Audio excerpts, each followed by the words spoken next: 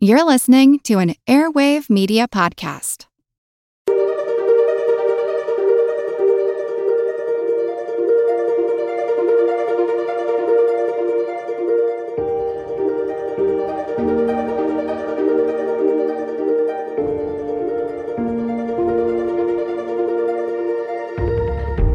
Welcome to Our Creatures Podcast. This is Chris, and today I am joined with Angie's husband, John. Hey, John, how are you?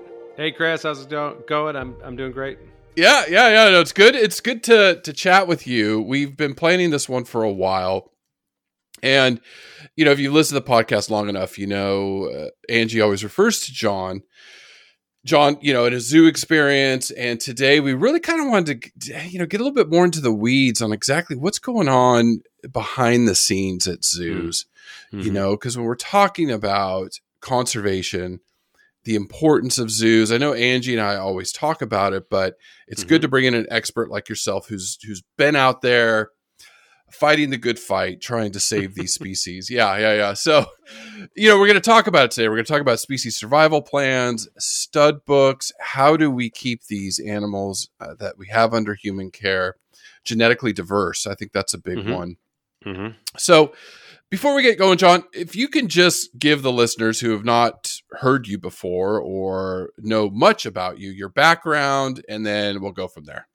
How could they not know about me? Angie speaks so much about all my every background. week. Every week. Absolutely. I obviously appreciate the time to chat about this. Some of my absolute favorite topics in zoos and aquariums we're going to talk about today. So I'm excited. So I appreciate the time. So my background, I got a degree in biology, a bachelor's degree in biology from a small state college in Massachusetts, Framingham State College, and I volunteered at a zoo at the time, Franklin Park Zoo up in New England. So I volunteered there for about a year, but I didn't know what I wanted to do after I got my degree, and I got a job in computers, and I made a lot of money, and I had a pretty good time, but I was pretty bored out of my mind, and I just didn't like being inside all the time. So my undergraduate professor, he called me up and asked if I would help him run a project at Busch Gardens. And so I helped him with a hippopotamus hearing threshold study at Busch Gardens. And that's another long discussion for a different day, but I did a really cool project there. Met some great people, met some great animals, worked with some great animals. So I was part-time project coordinator and part-time zookeeper. So I got my foot in the door there. I didn't really know what the field was before that point.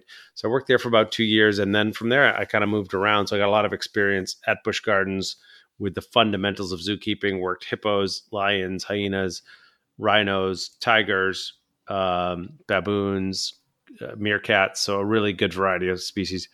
Went to Zoo Atlanta, worked there for a bunch of years, started with hoofstock, so giraffe, Thompson gazelle.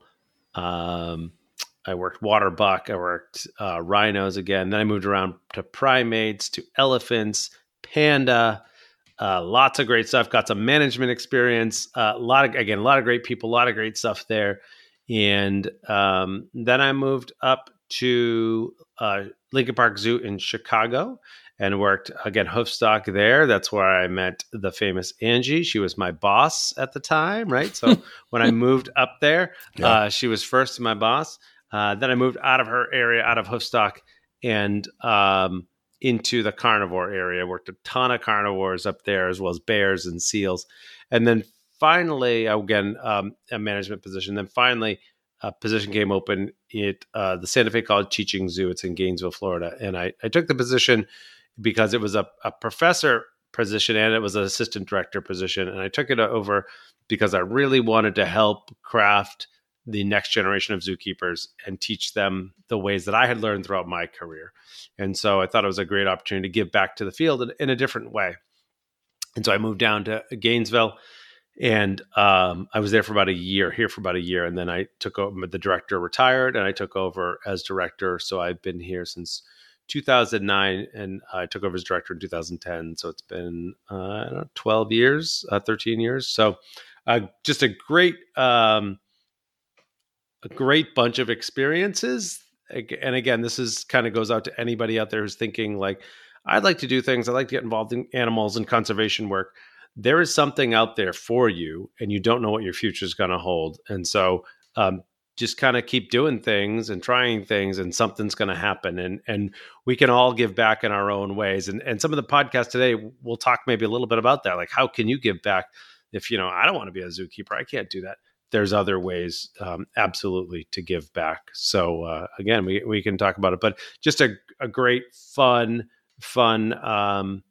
job that I've had. And I've worked with tons of people that are fantastic and tons of animals. And yeah, I am just happy that I've been able to contribute and give back to animals, animal conservation, and preserving species. And that's really what it's all about. Yeah, no, it is. It's funny. It's just all of those episodes Angie talking about John, and whenever she gets to stump you, because you gave the list of animals that you know about, and she's always excited when I stumped him finally. And I get a text sometimes in the middle of the day, like, what do you know about? Or have you ever worked with? Yeah. Or sometimes it's, she at night or something like that. So it's so funny. And sometimes, I phone a friend, right? I have a lot of friends out there like, well, I haven't, but I think so-and-so has. And, so sometimes that works. But yeah, it's just fun to be able to look back sometimes and think about, wow, I've done a lot of stuff and I've done a lot of really cool things. But again, I've helped a lot of, now, again, my job is so cool. I have helped a lot of people fulfill their dreams and get into the industry and help, continue to help animals. And that's the coolest part. Yeah, I know. That's what we love about education. And I guess that's what Angie and I are just so motivated each week to talk about animals and talk to people like yourself in industry. So just let me throw a big one at you first, and then we'll kind of break it down. But, a lot of what we talk about is Angie and I both, I've worked with you, and I've worked with your us doing research and behavioral research at your zoo. So I'm a big believer in zoos, and because I've had a peek behind the scenes and I've seen what zoos do for conservation, and how, I always talk about San Diego Zoo as a young kid and how it captured my imagination, drove my career forward, where I'm working hard to help preserve our wildlife. So, and we had a whole podcast on this, I think last year and a half ago, where I asked you why zoos matter, but, it's still in the press. They're against zoos. They don't see the benefit. So can you talk about the role zoos play in animal conservation today? I mean, we're not talking what happened 40, 50 years ago. We're not talking about these little side zoos that aren't accredited, that have no role in conservation. There's someone's personal backyard pets. We're talking about AZA, or wherever you are in the world. Here I am in New Zealand, Australia, these accredited zoos that are working hard. Can you kind of talk about what you're doing in the industry? Right. So agreed. So that, just for the record, everything we're talking about today is going to be AZA zoos or accredited zoos, because that's the world I live in. That's the world I believe in. Yes, I am biased. We have accreditation for a reason. It means we're meeting the highest standards of the industry. And I happen to have that discussion with anybody that wants to have it, but that's the way it is. And that's the way the discussion will be today. So, what do we do as zoos for conservation? There's lots of different things that we do. And I always tell people, education is almost the number one, right? So I'm a small zoo, I'm a small AZA zoo, but I still bring people in to zoo grounds, and our job is to educate the people that come in. One of my favorite stats about education in AZA zoos. So, Chris, think about we just had a little tiny discussion about NFL games right before this started, right? Think about every NFL game that's played. Think about every Major League Baseball game that's played, every NBA game that's played, and every hockey game, national hockey game that's played. And all the fans that see all of those games live, AZA Zoos attracts more people than all of those sports live games all combined together. Yeah, that's crazy. Yeah. Tons of people come to us. So that's what we do, is we get to educate all of them. We get to capture them. We get to inspire them. That is our job. So education, you and I, educators, that has to be the number one. But conservation is right after that. And conservation means lots of different things. And I am not shy to talk about what conservation is and what it is not. And we help conserve animals in the wild. We give money directly to the wild, to programs that are working with animals in the wild. That's conservation. We also breed animals. My zoo, Santa Fe College Teaching Zoo, we breed animals, and some of those animals are released into the wild, or we hold them and we release them into the wild. So, for me, the success story is Guam rail. And the Guam rail is a small flightless bird from the island of Guam. And it was essentially tree snakes were introduced to the island. They obliterated this bird on the island because it's a ground bird and snakes can easily be on the ground and eat them. They also climb very well too. At the government of Guam and the United States government, they took all the remaining Guam rails off the island and to some extent put them in a secure facility on the island. They bred them with the help of zoos. We weren't an original zoo, but we absolutely are a zoo that came on board, and we helped breed them. And some of the animals we bred on grounds were released back into the wild. Why is that so cool? Is because for a little while they were considered extinct. The Guam rail was extinct in the wild. We had an extinct bird on our grounds that brand new zookeepers got to work with, help breed, and help manage. And then we released them into the wild. And in part because of us and other AZA zoos, we were able to repropagate that bird. They are not in Guam yet. They are on neighboring islands because they have not gotten rid of the snake on Guam. So when we talk about reintroduction, it's an entire process. It's a humongous endeavor to talk about. We'll spend another whole show on that. But we help do that, and that is conservation. We hold the eastern grasshopper sparrow on our grounds, which is the most endangered bird in the United States. We hold that on grounds, and we release them into the wild with the help of the U.S. Fish and Wildlife because they control that program, that breeding and release program, but we hold them for that. We are doing our part by maintaining that species on ground. So we're doing conservation work, right?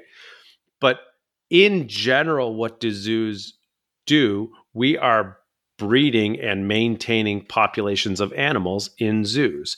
The two biggest questions, and I would say the two biggest misconceptions I get from my guests when I talk to them, I still go out there and I still talk to them, I get, oh, you're not going into the wild and getting animals? Yeah. And the answer is no, we are not. All the animals we have on grounds, we are breeding here. We are breeding here or in other zoos and bringing here. The exceptions for us, I can only speak for my facility, are native animals that were injured in the wild and are non-releasable. Our bald eagle, River. She was in a tree in Three Rivers State Park in northern Florida. The tree came down a lightning strike. Rangers were monitoring the site. They came out a couple days later and they found her with a broken wing. Non-releasable. They looked at it, they tried to fix it, they tried to repair it. She can't fly. She would never be able to, she technically can fly a little bit, glide a little bit, but she can't do your typical eagle stuff.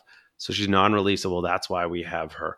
We have owls that are non-releasable because they have injuries. We have an alligator that's missing 2 limbs, non-releasable. So those animals we get from the wild, but otherwise our gibbons, our otters, our capuchins, we don't get them from the wild. So how do we make that happen? We have a sustainable breeding program at the zoo. And then the second biggest question, which closely related to that answer, is, oh, you can't just breed whatever animals you want whenever you want? No, we cannot. Our animals, because we're an AZA accredited zoo and because we follow the rules of that organization, we have to follow what's called breeding recommendations. We have to follow the guidelines for maintaining these populations. So it's really cool because this is absolutely an example of a technology. So my program for teaching zookeepers, it's called Zoo Animal Technology. And I get that question sometimes. How are zoo animals, how is there a technology around zoo animals? This is exactly one of those things. And it's only one of the things, but we have to use technology to manage every population that we have. It's absolutely at the foundation for what we do as a zoo. The really, really cool thing is that animal husbandry, animal welfare, nutrition, all impacts the individuals. And that's really important. And there's technology in there too. But what I'm talking about impacts the entire population of animals within zoos. And that's the cool thing, is what we talk about today. We would be able to have individuals in zoos, and that would be fine, but they wouldn't last for very long unless we actually had these breeding programs that we talk about. And they all hinge on this one technology called a stud book. Yeah. And that's the key for all of this. And it's so simple and so basic, yet crucial to everything we do. And that's what I love about it so much. No, that's a good explanation. And, we just had Ingrid Newkirk on from PETA, and she said she does work with zoos, on welfare and even other zoos working with the Humane Society of the United States. So welfare is I know, and I've talked to you and I've seen it in action, a big thing. And that's where zoos are changing in a very positive direction in my mind. But again, when, it's funny, you talk about some birds that people haven't heard about, like, oh, okay. Cause we, Angie and I are always talking about, the Przewalski horse, the big stories, the condor, the ones that made the news or in the press. But there is a lot of these other smaller species behind the scenes that zoos are saving and re-releasing. So like in the past, 2 months, Angie and I have talked a lot about rewilding. That is a big movement now in conservation, how we can go into areas. I had Dan Cabela on talking about, reintroducing cheetahs into Mozambique and the lions. Now they're reintroducing cheetahs to India, going back and recapturing these wild areas and rehabilitating it. So I think accredited zoos have a big, big role in that. But like you said, if you don't have the animals and you're not breeding them and holding them under your care, you can't release them because there's no animals to release. So then they go extinct. So I know we're going to get to stud books, but can we start with species survival plans? Like, what does that mean? Because zoos talk about SSPs, because stud books are part of that, right? Mm-hmm. Yeah. So stud books are part of SSPs. So to start with SSPs, an SSP is a management structure. Technically, it's a group of individuals that manage a population. So it may be Asian small-clawed otters, or it may be golden conures, or it may be harpy eagle.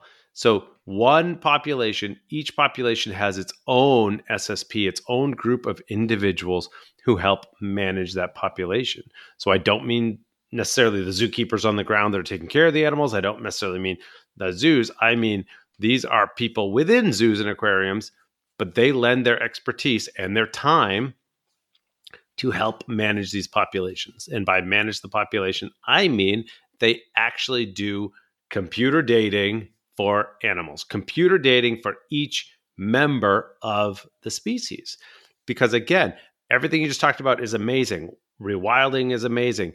Breeding animals to be released is amazing. If we aren't maintaining our own populations here, then we can never do that. The other thing, if we don't maintain our own populations here in zoos, then we have no animals. And guess where we have to go to get the animals? Back into the wild. And again, we aren't doing that as AZA zoos anymore. That's just not what we're doing. It's counter to what we want to do. So every population in zoos, whether it's going to be rewilded or not. So there are what's called common species, right? There's on the scale. We always talk about endangered and potentially extinct animals and critical animals, but there are least concern animals. There are animals that the populations are stable and we don't have to worry about them. We have those animals in zoos as well. We are still maintaining their populations within the zoo, so we still don't have to go out into the wild and get them because it's just not the right thing to do. So the SSP, the Species Survival Plan coordinator or coordinating group, they actually determine which individual animal will breed with which other animal. And that's their primary function. The primary function is to maintain the genetics of the population and the demographics of the population. So the genetics, we all have a set of genes inside of us, right? and you can look at a population's genetics, the whole population. We can actually look at the entire genetics across the span of the population. The SSP is trying to maintain that genetic diversity, we call it, right? So what we want to do is we want to maintain as many different genes as possible. Why do we want to maintain as many genes as possible? Because there's study after study that shows genetic diversity is crucial for population health and maintaining population and making sure the populations still continue to grow. If you don't have genetic diversity, what you have is a bottleneck, or you have very few genes in a population, and you end up with more problems. And it's a big span of things. You can have lower immune systems. You can have less reproductive success. You can have animals that don't survive as long. All different things happen when you don't have a lot of genetic diversity. So the point of the SSP coordinators and the population planners is to maintain as much genetic diversity as possible. So to try to, as best as possible, spread all the genes as equally as possible around the whole population. They also maintain the demographics. So demographics is the sort of the numbers. How many in the population? How many males? How many females? How old are they? Right?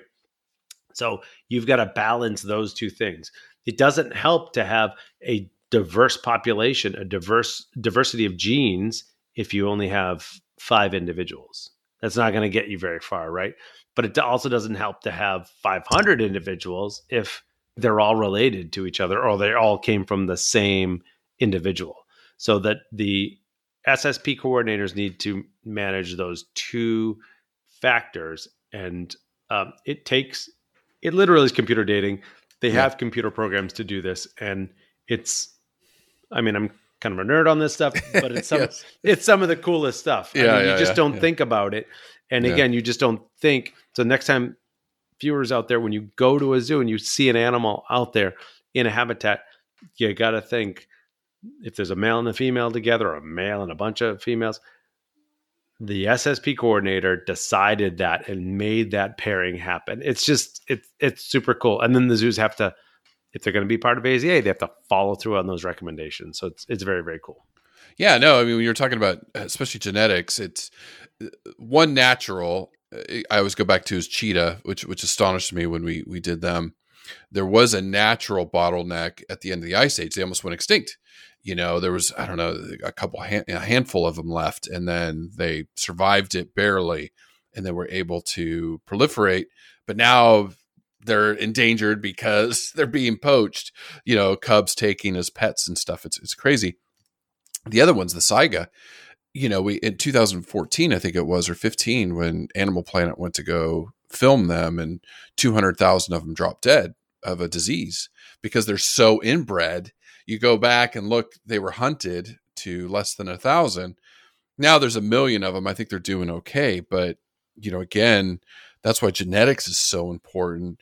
Right. So, and so you use that term inbred. I just wanted to specify specifically. So again, inbred, we all have this idea of a 2-headed baby, like a 2-headed whatever. Like inbred is, from a genetic perspective, yes, it's still something we try to avoid. But inbreeding means you're just breeding the same genes over and over again to some extent. Usually we think about from the same individual or breeding individuals closely related. Well, in some of our managed populations, we have to breed animals that are closely related. Or, like you said, in the case of cheetah, you got no choice. They're all closely related. And again, that is an extreme example of a bottlenecked effect. So not a lot of genes in the population, and it works out. It worked itself out, and that population is still thriving. Again, aside from outside factors like poaching, it is still thriving. But we don't do that normally. That's normally that's not what you want to try to do, because again, something comes in from the outside, disease, environmental shift, and your entire population can go away. So in our facilities, we're trying to maintain as much genetic diversity as possible. Sometimes we still are inbreeding. There are ways, again, if you want to nerd out with me sometime, give me a call. There are ways to outbreed. There's ways if an animal is too inbred, closely related to other animals, there's a way to get some of those inbred genes out. But again, we'll nerd out. Yeah. And it's like, I think the easiest way to explain this is because we've all gone through this trauma as a planet the last few years was COVID. How the reason you want fitness, we call it genetic fitness, is COVID would strike some people down and people died. I mean, people you knew, I knew, everybody on this planet was touched by it. Where others, I mean, knock on wood, I barely suffered any COVID. Yeah. And I never got it. Yeah, I never tested positive. And I've got dirty kids all over the place, right? So like, I'm surrounded by COVID positive people, and I never popped it because my genetics were just luckily on the wheel of immune genetics. And exactly, that's exactly it. It is. We don't know that. We didn't plan this. We don't know what genes worked and didn't work for this one. Maybe worked for this one, maybe not for another one. So you just never know what's going to happen. So if we have as much genetic diversity in the population, and again, we are managing an entire population. If we have as much genetic diversity in the population as possible, we stand a better chance to avoid some of this stuff. And again, COVID hit zoo animals as well. I just want to point that out. We still have protections for our animals because of that. And so, again, this is something that spans not just humans, but also animals as well. Yeah. No, I know. Talking to Jesse here, like they're very strict and, and learning the things that you've learned through the COVID pandemic for the animals. Okay. So could we talk about a stud book then? We've been throwing this term around, and for those not familiar, and I remember sitting, because when we were doing some teaching and research stuff together, and I listened to your stud book talk, and I was fascinated by it. You were talking about, your experiences with it. Can you just explain to listeners that aren't in zoos, or, because I know we have many that do work at zoos, but for those that haven't, what a stud book is and kind of how you manage it? Yeah, absolutely. And I'm gonna do a very extremely brief history, but I'm also gonna put Chris on the spot. Angie talks about how Chris likes to quiz Angie sometimes, and she doesn't always remember stuff. And so I'm going to put Chris on the spot. All right. The first stud book was 1791. All right. What species was the first stud book for? Oh. And I'm asking you because you should know. Okay, elephant. There we go. That should be easy, right? No. Okay. Hold on. No, not elephant. Give me geographics. What you of all people. Horses? Oh, horses. Duh. Yeah. Yep. Okay, duh. Of Horses. Course, yeah, right? Yeah. So the original stud book, and that term stud generally referred to a male, and they wanted to track the male lineages of race horses, right? Yep. To see which horses won the most races. Yes. So how do we breed this stud more frequently, and yada yada. So again, it's really interesting because this first stud book, the idea was actually to try to breed more of a certain genetic line, right? Fast racehorses. And that's and the good thing is we learned how to track animals and what data was important and that sort of thing. And there were, of course, lots of different problems with it if you go back to those original stud books. But what we learned is there's some really important things that we can do. But how we use stud books now, and the race industry actually still uses them. And there's, if you watch race horses at all, like there's lines and successions, and they still are. It's very important. We use it completely different because, again, we are not trying to hone in on one particular set of genetics. We are trying to diversify our genetics. I already talked about that, but that's the point of our stud books. So those are original stud books. But so again, the point of the stud book is to keep track of the data that we need in order to manage a sustainable population. And again, we're managing that sustainable population with genetics and demographics. The super cool thing is there's actually only 5 pieces of information that we need from an individual to help manage an entire population. Should I quiz you on this one, or should I just go? Oh, male or female? How about that? Male, female, right? Gender. You got to know. So we're talking one individual, and we need this individual in the population. We got to know whether it's a male or a female. Yeah. Lineage. I mean, you got to know lineage, right? I broke lineage into 2 factors because there's 2 parts of lineage. What are those 2 parts? Well, paternal and maternal, right? Paternal, maternal, right? All right. Sire and dam. So those Okay. that's the terminology we use. Sire is the male, dam is the female. Good job. Yeah. Two other things that Well, really we need. How well they're represented in the population, right? Or offspring produced? So you're going to get that from the lineage. Paternal. Okay. You're going to get that paternal, maternal. Age? I don't know. Age. Age comes from their date of birth. Date of birth. So you need to know the day they were born. And the last thing is God, I got 4. You have 4 to 5. The last thing is like, can they breed? you don't figure that out till later on, till you put them with somebody. And then some of this is location. Hey, I did it. I remember. This was like 10 years ago. Yeah, that's amazing. I didn't you remember got it. anything. Those are the 5 things. So the 5 things every stud book should have about every single individual at the bare minimum: what the gender is, what the birth date is, what the male was, that there was the sire, what the female was, the dam, and where they were actually. And I say location, technically you want to know where they were born, but then you actually want to know every one of their locations. Then there's other information that you could add that would be great. For instance, when this animal passes away, when they died, so that they're not in the population anymore, and you don't count them, and then you don't try to breed them. There's other things that you could use to help you manage this individual and this individual for breeding. Like you said, can they breed or not? That's great information to put in a stud book as well that goes in notes, but not the fundamental information. So that's what I love so much about this. Again, the point of this is to manage an entire population. I can manage an entire population just with 5 data points from every individual within that population. And I can help, and I can manage the demographics and the genetics for the entire population. It's just so super cool. Like, that's what I just love about this is, sometimes you think like, how does this happen? Like, how could you possibly manage a whole population? Like, how do you talk to other zoos? How do you do all this stuff? If you break it down to its fundamentals, it's actually super, super easy. So again, you need that information for every individual within that one population. So you talked about my particular history with stud books. I was what's called a stud book keeper. So that's the person that runs the stud book, that oversees the stud book, that manages all of that information. I was a stud book keeper for Plains zebra. So that is your sort of quote unquote common zebra. Equus busheli was my species. I actually technically had 4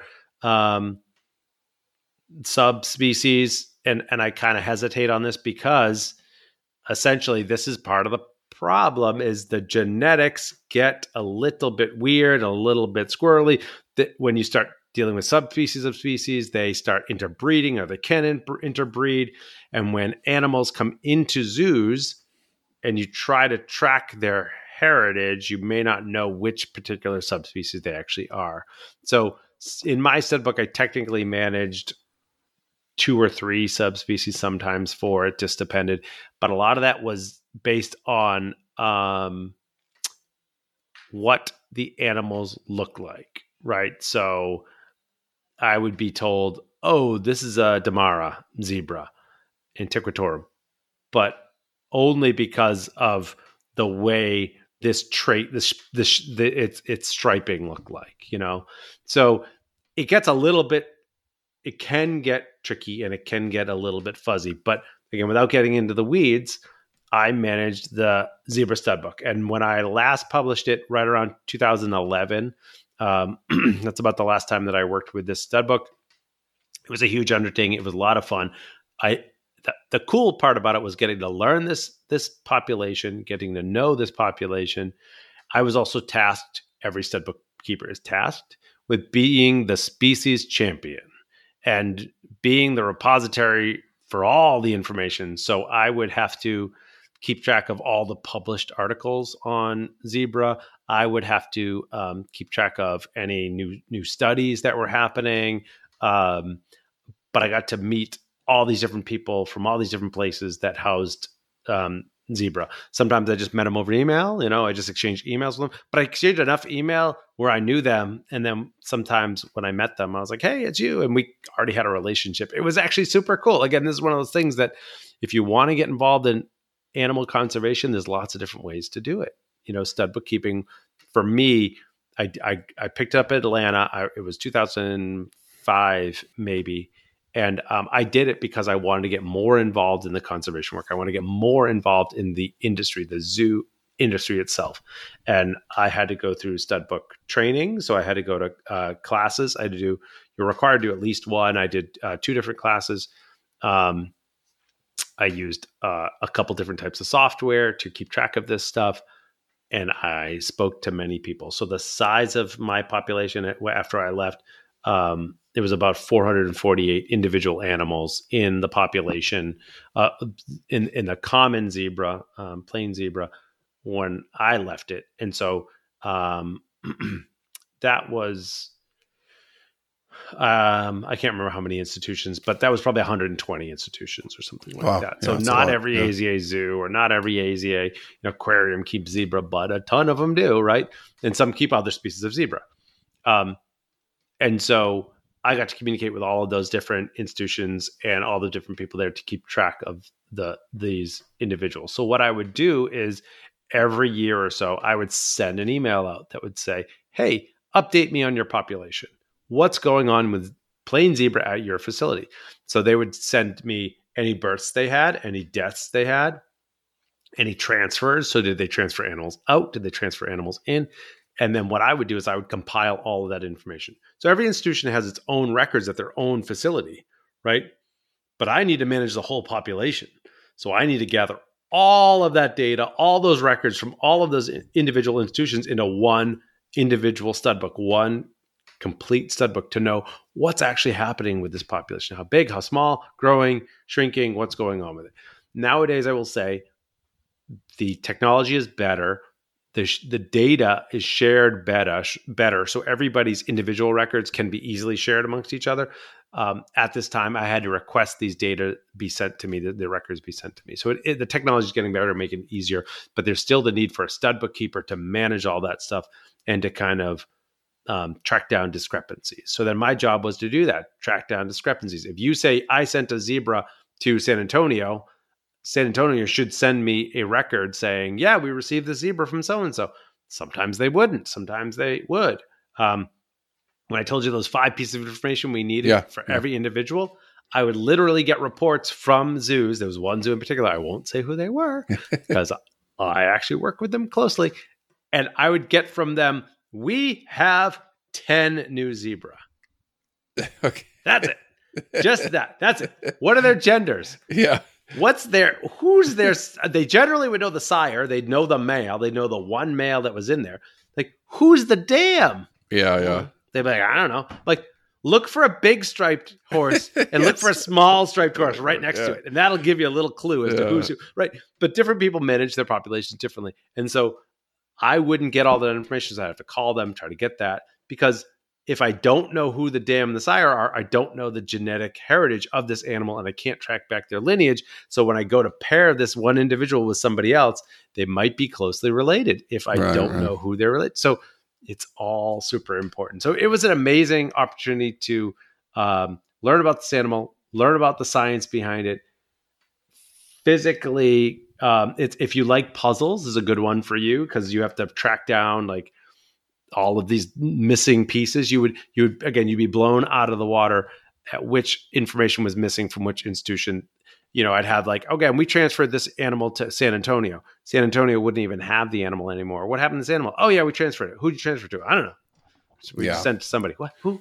And not to pick on San Antonio, that's not accurate, but I'm just giving you an example. Yeah. So, it was an interesting time, but really enlightening for me as a way to get involved hands-on in, again, managing the populations we had and how important they are.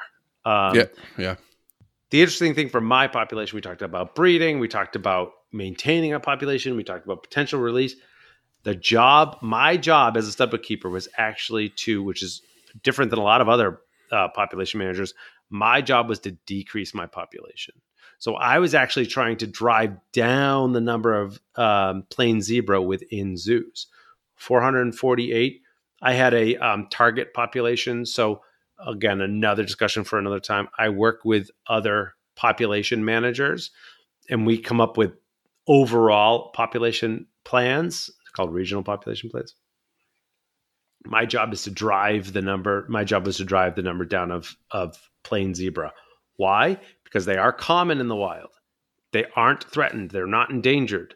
But what is threatened and endangered are Grevy's zebra. Grevy's, yeah. Right? And so what I would try to do is decrease the size of the plain zebra population and fill those spots with Grevy's. I'm not the Grevy studbook keeper, but what I could do is I would refer them to the Grevy studbook keeper. Also the Hartmann's zebra. I would try to refer them to the Hartmann zebra. So all these species have different husbandry needs, completely different discussion for a different time, but they do have a different husbandry needs. So it's my job to try to figure out what exactly the environment is like at your zoo with common zebra. Could we take them out of there, put in Hartmann's or put in Grevy's? And so it was really an interesting trick for me to try to do some of that because, again, common zebra are common. They're easy to manage. You actually have them all over the United States, not just in zoos, but on private land. Right. Down here in Florida. Seen it. Yep, you seen it. I get the calls like, oh, yes, my neighbor has zebra. Oh, so-and-so, like it happens all the time. And so then those animals can easily be transferred into the zoo population. And so there's kind of like lots of different things that I would have to try to manage. But it was a lot of fun. It was a lot of work. It was a lot of time. And it is completely voluntary. So as a stud bookkeeper, you do have to be a paid employee of an AZA accredited zoo to do what we call regional stud book, a North American stud book. So I have to be employed by an AZA zoo, but I wasn't paid for it. It was volunteer time. My bosses had to give me the time to do that, and they do because, again, they believe in supporting stud books and supporting populations. But yeah, it was really, really an interesting time. No, it is. It is interesting to think about it. And, these animals at zoos aren't just, AZA accredited zoos or wherever you are in the world, an accredited zoo. We have a different accrediting organization down here in my corner of the world. I know Europe has a separate one for their zoos. So these animals are managed very similarly, right? Similarly. Now, my question is, because the work I was doing, we just covered Asian elephants, and I didn't talk a lot about the research I was doing, but shipping an elephant to breed at a facility is there's so much that goes into it. Not just welfare concerns about taking an elephant away from its herd to go breed, say from San Diego to New York or whatever. It was like, okay, if we can freeze these gametes, it can, we don't have to ship a bull elephant across the country. That was kind of the goal of the research we were doing. But can we talk about the process of other animals that you do move, in between organizations and institutions? So like your cats, who you're talking about, carnivores, or because I'm just sitting here thinking, you're not going to breed a Siberian tiger with a Sumatran tiger, right? Right. Nope. So if I have a Sumatran tiger whose genetics are needed across the country, can you talk about that process, that decision-making process, how that works between zoos? Right. So the first thing again, the stud book is the basis for all of it. We have all the data. We know who's related to who. And then what we want to do is maintain the genetic diversity. So if there are animals who have genes that are not represented in the population, that don't have a lot of offspring, then we would want to breed those animals first. And so that's where we start. And again, by we, I mean, again, individual zoos have to do the breeding, but we as the population managers help guide those decisions. And again, as a stud bookkeeper, I'm not actually doing the decision making on this. I'm helping to inform population managers, and hopefully you get a shot to talk to an actual population manager. Again, my role is crucial. I love my role, but I wasn't a population manager. There's other people that are far more knowledgeable about these genetic makeups and these genetic pairings than I am. So anyways, that's what they would do, is they would make the pairings as best as possible. That's where you start. These are the best pairings genetically. But then you look, right? And you're like, okay, so this is the best pairing genetically. And it is, again, we can go to the extreme and say it's an elephant, right? Well, we have one of the female is in New York, and the male is in Seattle, right? Like as far away as we can get in the United States. At some point, then you say, well, what's the next best pairing? Well, the female's in New York. and the males in Connecticut, right? So if maybe the ideal is far away from each other, but the next best is closer, you may make that decision based on those outside factors. This is also, and obviously the elephants are their own specific discussion for this sort of stuff. But let's say giraffe, for instance, also a huge animal, also a big animal, difficult to move, actually really difficult to move as an adult. You really have to move them as teenagers. So again, the cool thing is all of this is based on data that we have immediately when the animal's born. So the super cool thing is you can move animals early on without having to wait, like you said, like, do you have to get genetic samples? Do you have to like try to breed them for, like, no, you can move them honestly before giraffe get too tall. Yeah. And so you could make those decisions, especially with giraffe, like how far are you going to actually move these animals? The genetics are important, but sometimes the individual welfare is important. You might also, this is where there's data that's in the stud book and data that's crucial for the stud book. I talked about crucial data, other data in the stud book. Is this a male that's very aggressive? And do you have a female that's very submissive? And so is that going to be a good pairing, or vice versa? Sometimes you have a dominant female and a subordinate male. Is that going to work? You need to know the individual histories of the individuals and of the species to know how they might get along well. Here's a really interesting one. Oh, another quiz for you. Yeah. White rhino. Yeah. Okay. White rhino. How do they group up? What is a normal, typical white rhino group look like?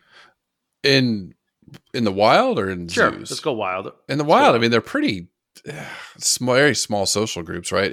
Small social. If or even isolated, they don't really group up. Mm-hmm. I just, I mean, you got herds. They will herd up, not huge herds. Yeah.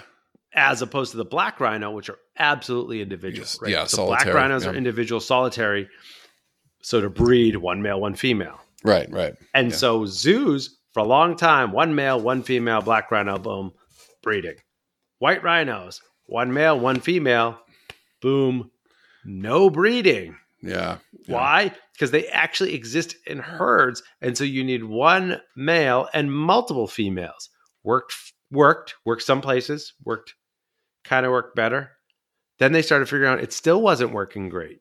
They actually discovered they needed two males. Or you need a male nearby, not actually in the herd, because then you actually have fighting. Yeah.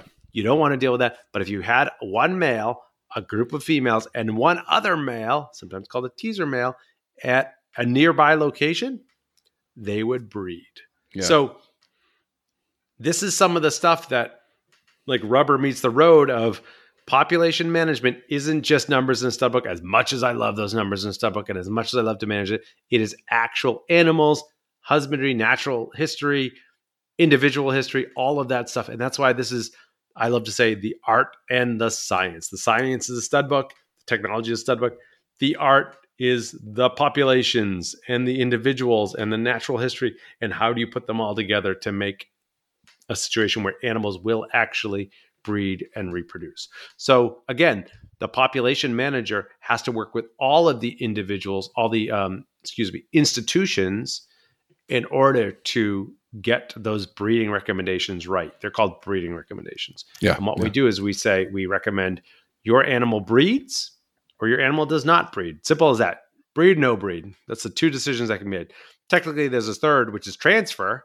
So it could be breed, so transfer to another organization to be bred, or even transfer to another organization to not breed, to be a companion, to prepare for later breeding, right? So we may breed this animal later on down the line and give you an opportunity later on. And again, I've got a ton of stories of this. So when I got to Santa Fe College Teaching Zoo, our male gibbon, Eddie, was the most valuable animal within the gibbon population. What do I mean by that? I don't mean money. I mean, he had the most genes that were underrepresented within the population. So he needed to breed. So we were given a female to breed. And we had those two together for a while.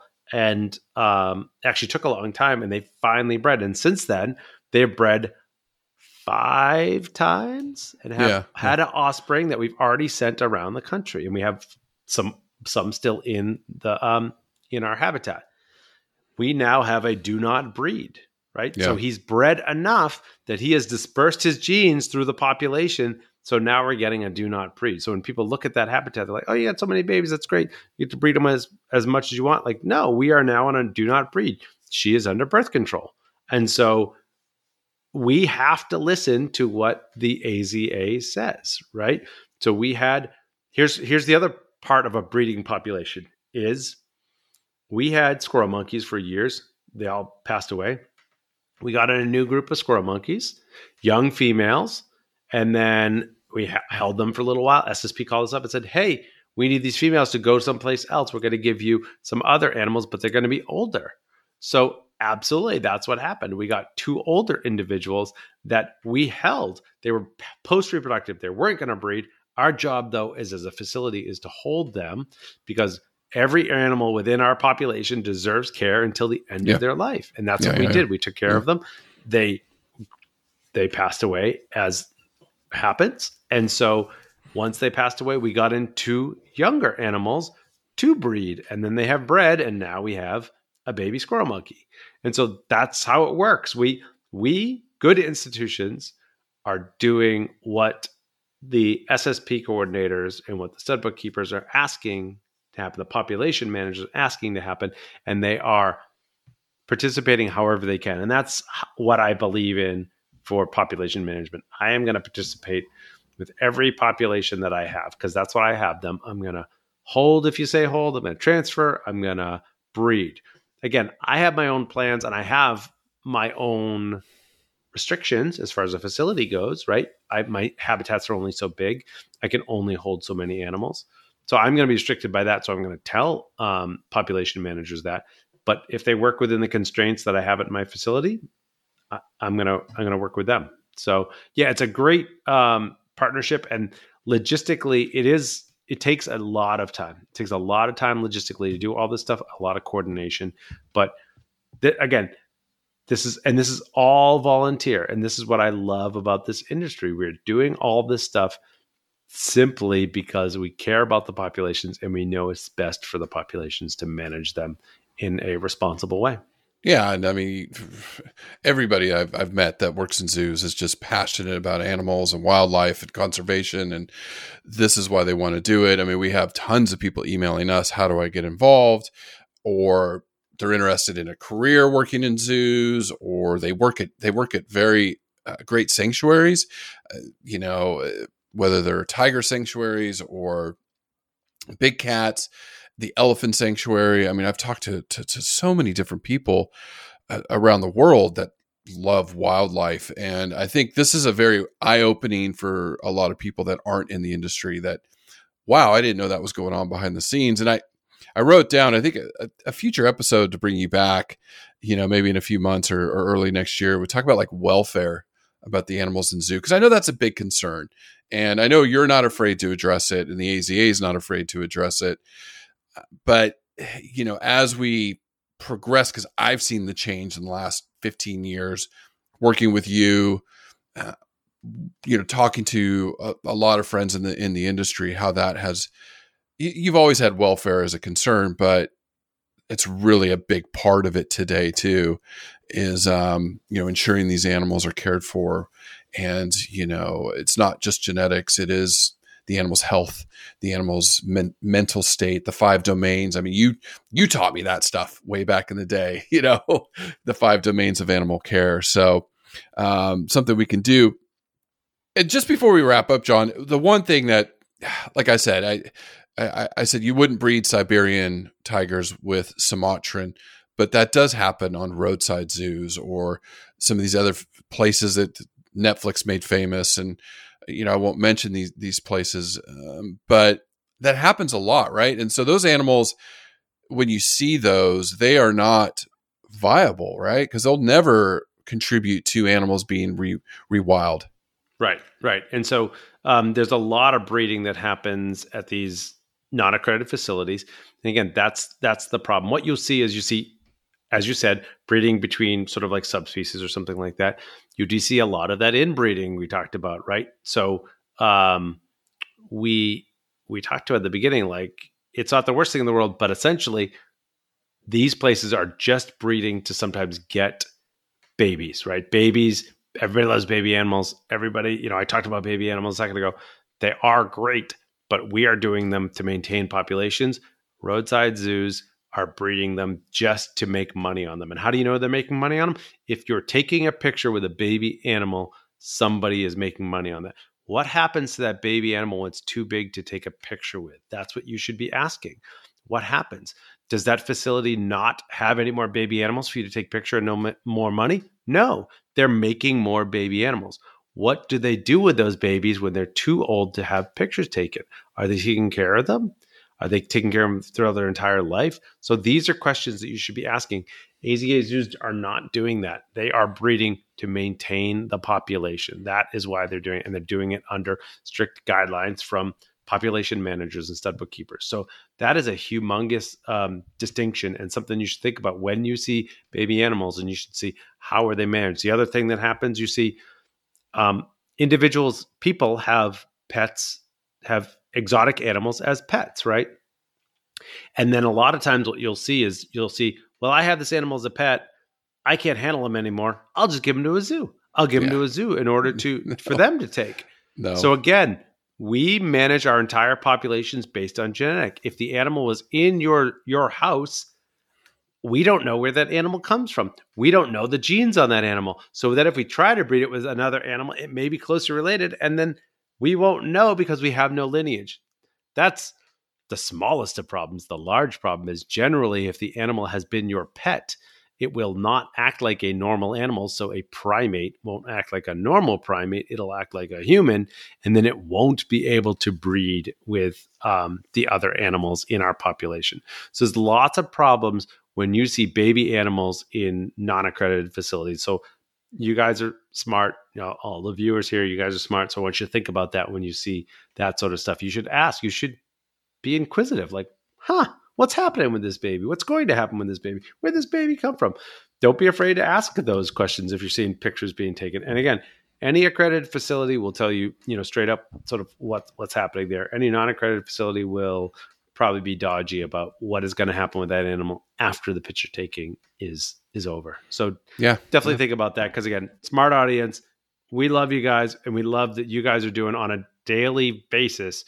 You guys are helping us and helping the animal world. And so you can continue to do that when you visit facilities. And that's where like some of these very well-run sanctuaries are in existence because they were rescuing these animals that the zoos couldn't take. You can't take more tigers. And like going back to that episode when we did tigers, there's more tigers under human care, not in zoos, than there are in the wild as personal pets or at these sanctuaries. So yeah, exotic animals should not be kept as pets. Angie and I talk about that week in, week out. And, even talking about the Asian elephants and the tourism in Asia. Yeah. I mean, it's such a big issue, but we'll keep investigating and bringing guests on like yourself that can talk about that. But thanks, John. We're at an hour. That's a good talk. You and I could talk for about 5. So we'll, I could do this lecture all day long. So absolutely. I loved it. I had a great time. Yeah. Hopefully everybody learned a little bit about like, oh, that's interesting about what is actually happening behind the scenes. And that's what we love to do. I love to pull back the curtain and let you know, because these are not trade secrets. These are not, hidden industry secrets. We are happy to talk about this whenever we can. So certainly if anybody has questions, feel free to obviously reach out and chat. Yeah, absolutely. Give us some feedback. You can always reach out to us, email, social media, Instagram or Facebook, our Facebook group.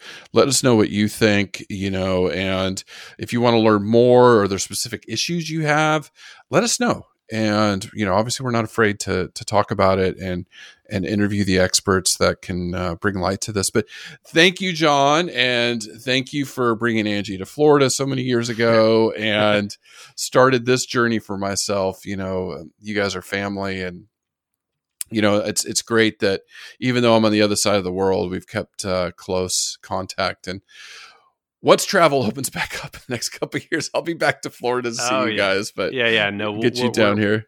Yeah, we'll make a date of it. We'll definitely travel. And I appreciate you guys for everything that you do. Again, I talked about all of this stuff being volunteer. Everything these guys are doing is, again, this comes from the love out of their hearts. They're doing this, basically as volunteers, and they love it to spread the joy of animals and animals and habitats, conservation, ecology. They are spreading the word. So you can do your part to spread it as well. And I'm always glad to be on board here. And hey, Chris, good job on the quizzes today. I'll tell you. Yeah, thanks. Go tell Angie. You nailed it. All right, buddy. Take care.